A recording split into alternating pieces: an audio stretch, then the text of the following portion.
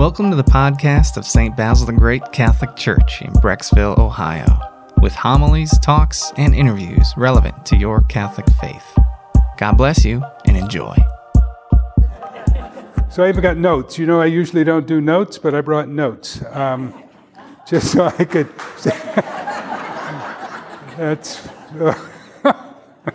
That's good. So let's begin with a prayer. So Lord, we thank you for coming together today, and we ask you just to bless me in this presentation today and be with me and be with all of us gathered here today as we, consider past and present and probably future adjustments that we'll all be involved in our lives. And thank you for the grace and inspiration of your Holy Spirit. So I thought I'd start off just by telling you about where I'm at and where I'm living and kind of a little bit of the why of that, okay? So when I retired, it was like August 2 years ago, right?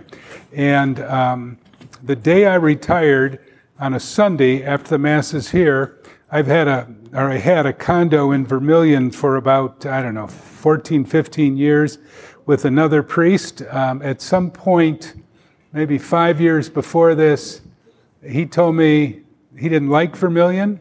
There's nothing to do in Vermilion. I said, well, that's why I come here, because there's nothing to do here. And he said, I don't like it. So over like the next 5 years, I just bought him out, of his share in the condo. So I retired, and the night I retired, I drove out to Vermilion, and so don't take any of this wrong. It's just reality, okay? So there's like 1, 2, 3, 4, 5 or 6 courts, and the whole thing is on the lake, but the lake is about 300 yards away from where I am. So I pulled into the courts, and all the widows are sitting around one of the garage, just saying. So they're all sitting around, and they do this every night, okay? And sometimes I would go over and talk to them, but mostly I just leave them alone, and they leave me alone. But this night, they weren't going to leave me alone. So I got out of my car, and from here to the wall over there, somebody hollers at me, "You retired?" I said, "Oh, crap, here we go." So I said, "Yeah, I'm retired." She said, "Are you going to move out of here?" I said, "Probably. Yeah, I'm going to do. No sense lying about it." "Well, why do you want to move?" I said, so I'll get to this in a minute maybe, but I finally settled on helping out at St. Helens in Newberry, and it didn't take me long to realize that it's about an hour and a half from Vermilion to Newberry, and there's no quick way to do it. So I knew I had to get out of there. And then I talked to him for a little bit, and that was the end of the conversation. So believe this or not, the next day I got a call from a couple. They wanted to come and see the condo. Okay, now this is when things were getting going with the house sales. I said, okay. So they came out and they looked around, and they really had a good reason, because one of them, the man or the woman, their parents had a condo in that same little courtyard that I was in, and they thought it would be nice because they bring their kids, and they said it's just too much in the condo with their parents. So they looked at it, they liked it, they left. The next day, I got another call from a couple, and they said, "We want to come and see the condo." I said, "Well, knock yourself out. Come on out here." So they came out, and they walked through the condo. They went upstairs because the bedrooms were upstairs, and that's one of the problems I had with it. Probably one of the problems you all have in your homes as well. So they came down from upstairs and said, "Okay, we want to go down and see the lake." I said, "Okay." So they went down to see the lake, and they came back, and they said, "We're going to buy it. It's a cash deal. You don't have to pay a thing. We don't want a home inspection. We'll do all the paperwork." I said, what are we talking about here? I said, so I really didn't, I had put about, I think everybody in the development, there's like 80, 90 condos in there, had put $7,800 or $8,000 into the shoreline about 10 years ago to reinforce it, and they had just put a new roof on the condo, the whole condo section. It's like 4 units in a condo. So they had so I figured it cost me a little bit more. So, I think the whole thing cost us $128, and I just sold it to them for 140 because I think I just recouped what I lost. I probably could have got a whole bunch more, but I really didn't care. I mean, I didn't try. I just had to get out of there. So they did all the paperwork. Then they wanted me, just think about this now, they wanted me to do all the paperwork online. I said, I'm not doing Really?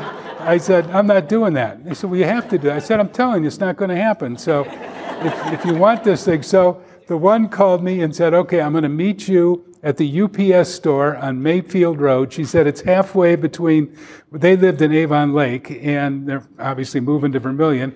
It's about halfway. So they met me there, and I did the paperwork. And I didn't care about, was it legal or not legal. I knew it was, I just didn't want to go.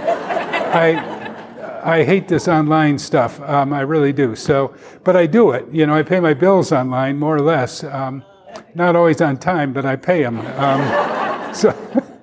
So I don't know if any of you remember Norm Douglas. Norm, when I was first ordained, was at St. Barnabas, and we became friends then. So he said to me, let's go to Alaska. I said, I don't want to go to Alaska. He said, let's go to Alaska. So we're going to Alaska and trying to, and it's paid for. We paid for it, but the stuff you got to do, I mean, it's crazy. I was just looking at it this morning.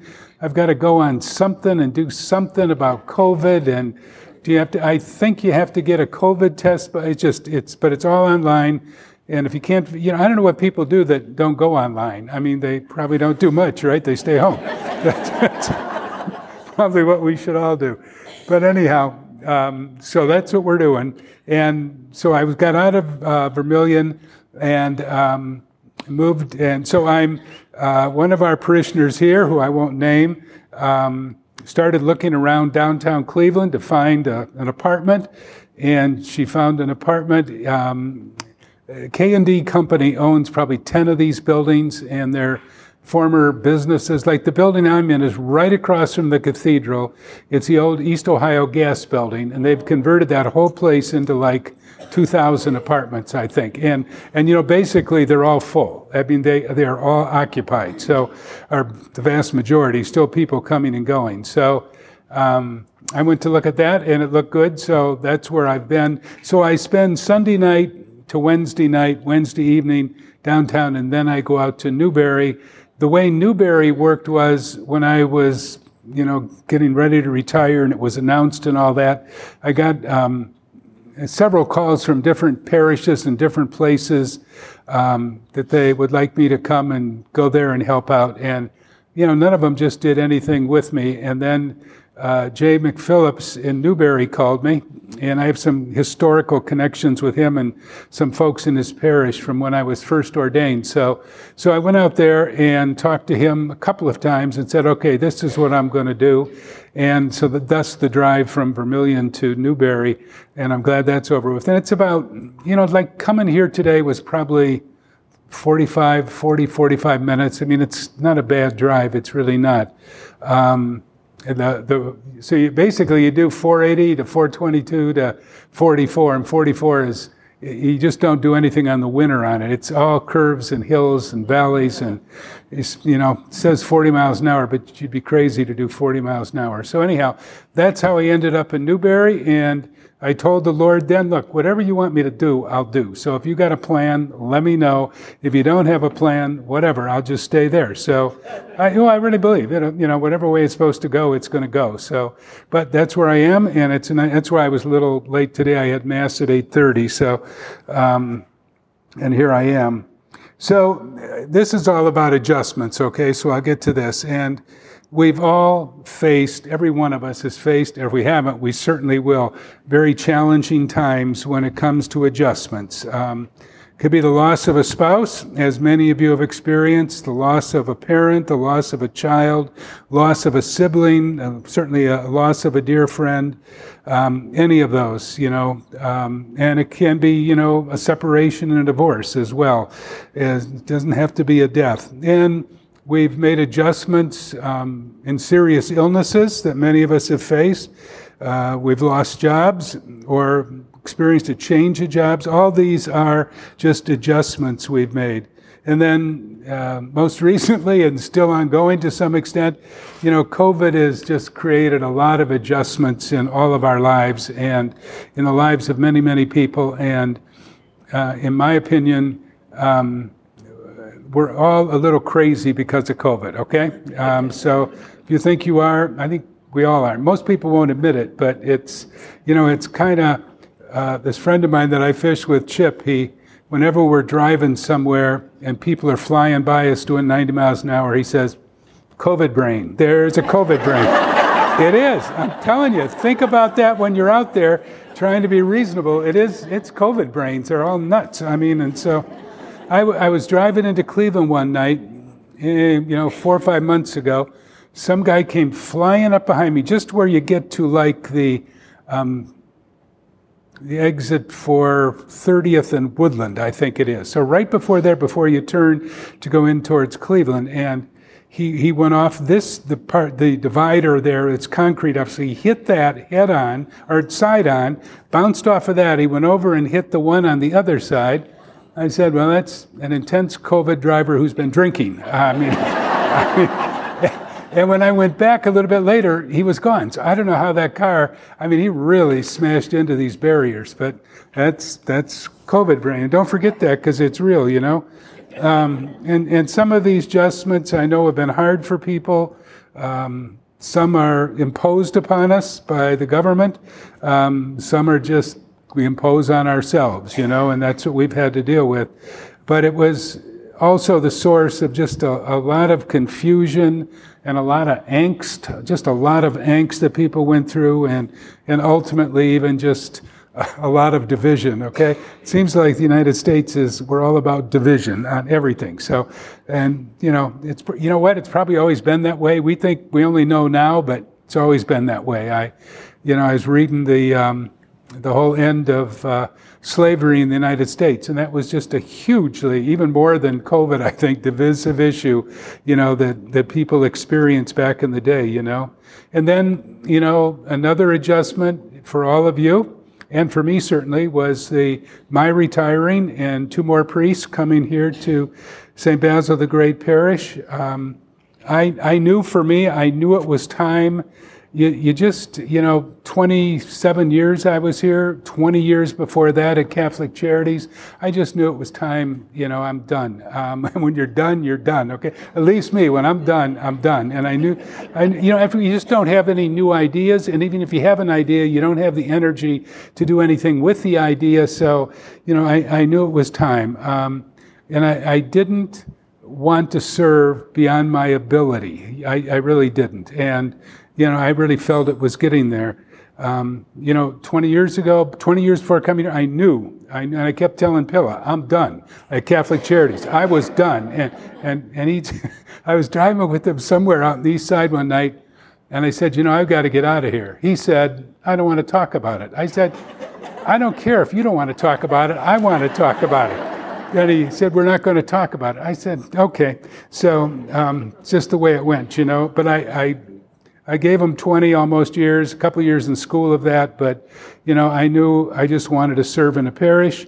This is what really helped me, he had written that pastoral letter on the church in the city, and I used that. I was already then, I talked him into making me the administrator up at St. Catherine's, and that wasn't easy to do either. I tried to talk him into making me the administrator of some other places, and he said, you're just trying to get out of here. I said, there's no doubt about that. I'm not going to lie to you, but anyhow, he agreed to St. Catherine's, not because he just didn't have anybody else to go there, and I was living at St. Lawrence just down the street, so that worked out well. So, he said, well, you've got to sell this idea of St. Catherine's and St. Basil to both parish councils, St. Catherine's and St. Basil, and if they say no, then it's not going to happen. I said, well, he said, what are you going to do then? I said, I'm going to stay here, I guess. What am I going to do? I need a job. So fortunately, I spoke to both parish councils, and, both agreed that it would be a good idea to try it. And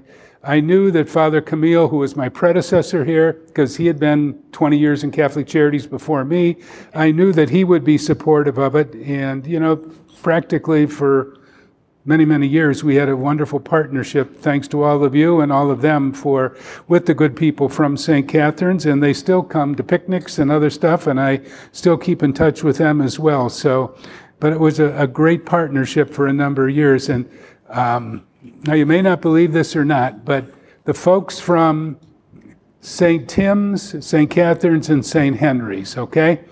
So I don't even know when this was, but when I was still I was at Catherine's, but I was still at Catholic Charities. The parishioners of those three parishes decided to come together, and they said, we need to come together as one parish, because they were all small, and it wasn't really growing and going anywhere. So they met with Bishop Lennon. He was very supportive of the idea. He didn't force this. He didn't push it. He said, just look at it and come to an agreement, and they did, and he supported it and approved it, and Holy Spirit Parish was formed there in the former St. Tim's building on 131st Street, and that's really become a parish that is thriving. It really and truly is. So that was just a real blessing. So change and adjustments, and that whole thing with the parishes closing as well was, difficult as well for lots and lots of people. So changes, adjustments are painful, challenging, but they also have, I think, a lot of potential for growth in the future. Fathers Ryan and Matt have been very kind to me, very considerate. I very much appreciate that. I also, so I'll ask Ryan, should I do this funeral? He said, do whatever you want to do. He said, it's okay with me. And the only thing I won't do is weddings, because there's no end to weddings. And how do you tell, okay, I'll do your daughter's wedding, but I won't do your daughter's wedding. And I don't want to do a million weddings. So I say, no, I'm not going to do that. And I'm not very good at that. But, when it comes to, because, well, whatever, just all the preparation and everything, I just don't have a place or anywhere to do that, So, but I also appreciate the ministries that have been and are being initiated here at St. Basil's, since my departure. That's part of bringing new life and new energy and new ideas and new everything. And it's hard and it's an adjustment, but it's a necessary one, I really, truly believe. And that's both by the priests, certainly the new programs, but also by the staff. Whenever we face changes or adjustments, as I bet most of you have done that in some way or other, it can be a challenge to our faith. There's just no doubt about that. And it makes us question the big why question, and I just want to give, I don't think I've ever said this before, but I'll tell you where I learned about faith and trust in God, and that was, and about adjustments, I think, that was from my mother. And she didn't even know she was doing that. And I didn't even know. This is only after I've looked back on what happened and how she pulled it off that I say, that's absolutely awesome that she could do that. So I don't know if I was 11 or 12. I either turned just 11 or 12 when my dad just very suddenly passed away, okay? So my brother was 16 months older than me. My mother was a homemaker. She had a high school diploma. She came from Ireland, got the high school diploma after she was here. She never drove, and it had to be the loss of my dad. I don't think she ever anticipated it. I know he didn't, and me and my brother, we had no clue. But she made the adjustments. She learned to drive. She bought a car. She got a job with Lorain County, and then after that, she went to work for the city of Elyria. We had a nice house on a river. She sold the house because, now none of this was ever said to my brother and I. She just did it without asking. She just made the adjustments that had to be made. She learned all this stuff that she had no idea about at all. But she sold the house. She got an apartment. It was in a 3-story home on the south side of Elyria. So we were on the top floor. It was honestly, without exaggerating, about 300 degrees every day up there in the summer. And that's not unusual because there was no air conditioning in those days. If you think back now, I wonder how I survived all that, but I did with fans or what. It was normal, natural. You didn't think about what you're missing. Now I would certainly think about it, So we were there for a few years, and then after that, she purchased a home in Illyria. I have no clue. That's why, thinking back, how did she do all this? How did she pull it off? Because they didn't have a lot of money. She didn't get much of, a pension. My dad worked at the post office. She got something like $90 a month, I think it was, which was probably $300 today, but still, it wasn't enough to feed the two of us, But she purchased a home in Illyria in a good neighborhood, and then she was coming back from communion one day at St. Agnes Church in Illyria, and at her boss's funeral, and it was rainy, cold winter. She slipped and broke her hip against one of the pillars in the church. And subsequent to that, she ended up in the hospital in Illyria. And then, as many of you know, I'm sure she had over, I think it's about 20 years, okay? She had 10 total hip replacements on the same hip, okay? And it wouldn't hold. It would last a year. It would last 2 years. We'd go to the doctor. One of the doctors told me, not the final one she had because he went somewhere else as the head of, I think he was the chief medical officer somewhere in Rochester. But he after he had seen her this afternoon, he said, "Look, I just want you to know I'm not telling your mother. I'm going to operate on her hip tomorrow morning. She don't need to know because." What good's it going to do? She'll be up all night. I said, good idea, don't tell her. So, and she was fine with that. She really and truly was, So she really suffered a lot through that. And then towards the end of that, she started getting infections in the hip. It was on the ball and the socket and the metal and all that stuff. And the doctor said, look, it's not in her blood, but it's nasty. And he said, it looks like a spider web in there. And so one time he took everything out and let her sit for a while and gave her antibiotics. Then he put it back in and it did the same thing again. And then finally he said to me, okay, here's the options, brother. He said, we can take everything out of there and just let it go. And she won't have any control of her leg, but she'll have her leg, okay? Or we can just amputate the leg and she'll, and it'll be over for sure. So she decided to keep the leg and she got around for a while on crutches, but then eventually she ended up in bed. And through all those surgeries, she always recovered earlier. She always recovered and went back to work. That's what she did. I never thought of, when you're a kid, you don't even think about the fact that what your parents are going through and what they need to do, to make things work in your household. And, I just never thought of it. But later, as I think back on it, I say, that's really absolutely incredible that she was able to do that, but I didn't realize or appreciate at the time the challenges of all the adjustments that were coming to her and had come to her. But, honestly, it was the witness of her faith and trust in God, which was just awesome. And as thinking back on it now, it was just amazing. She was just one tough, faith-filled woman, and that probably had something to do with my own inspiration to go in the seminary and become a priest. So, but that's been my greatest inspiration, just my mother and what she did. And and then before I was ordained, she said, are you doing this for me? I said, I couldn't do anything like this for you. Okay, I'm doing it because I think the Lord wants to do it. Well, okay, but if you're doing it for me, don't do it. Do something else. I said, okay. No, I couldn't have done that if I wanted to, It never would have worked anyhow, and it wouldn't have lasted, that's for sure. So you all know, and I would point you in this direction, I think most of you know at least what my favorite kind of lines are, and I always rely on those lines. The basic one is, and I say these all the time in certain situations, Jesus, I trust in you. I also, and I'm suggesting that you use these in times of adjustment.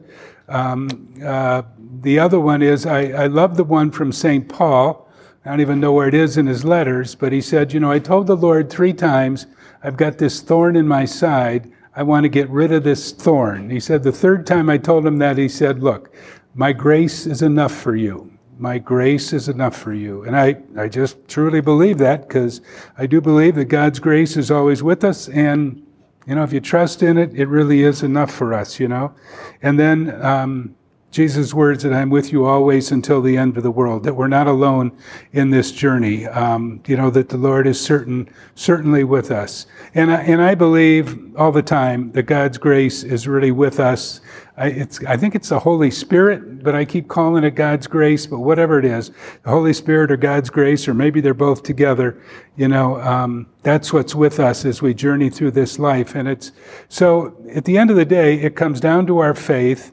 It comes down to our trust in God, that God will see us through, and that's hard. These are all hard decisions to make. But if you look at what the other options are, it's just being a sad and depressed and unhappy and miserable person. And that don't go anywhere.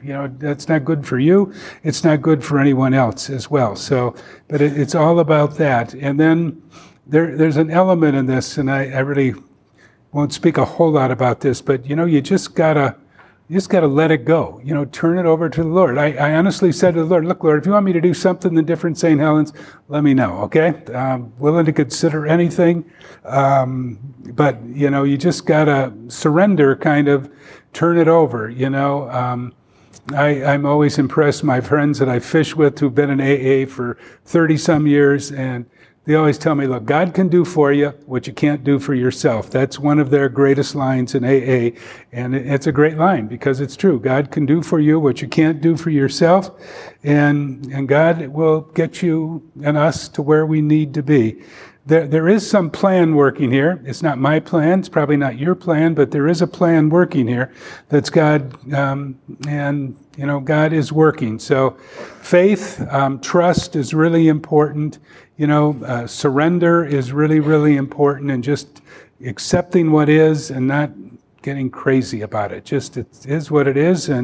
But honestly, I learned all that from my mom. I really did. She never got crazy. She never got, she just kept doing what she did, putting one foot in front of the other. So that's all I know about adjustments, okay? I'm done.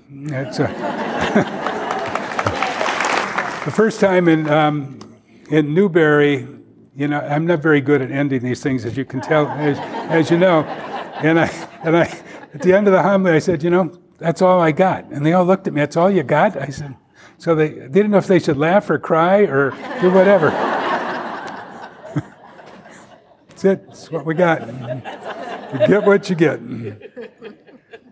One of the kids in the no, stay here.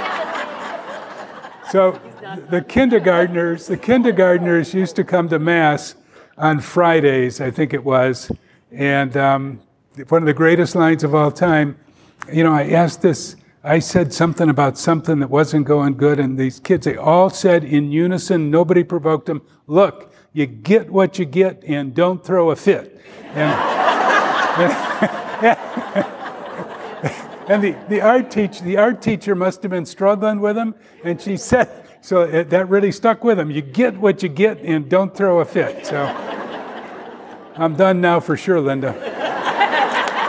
I will shut up. We hope you enjoyed this audio from our parish.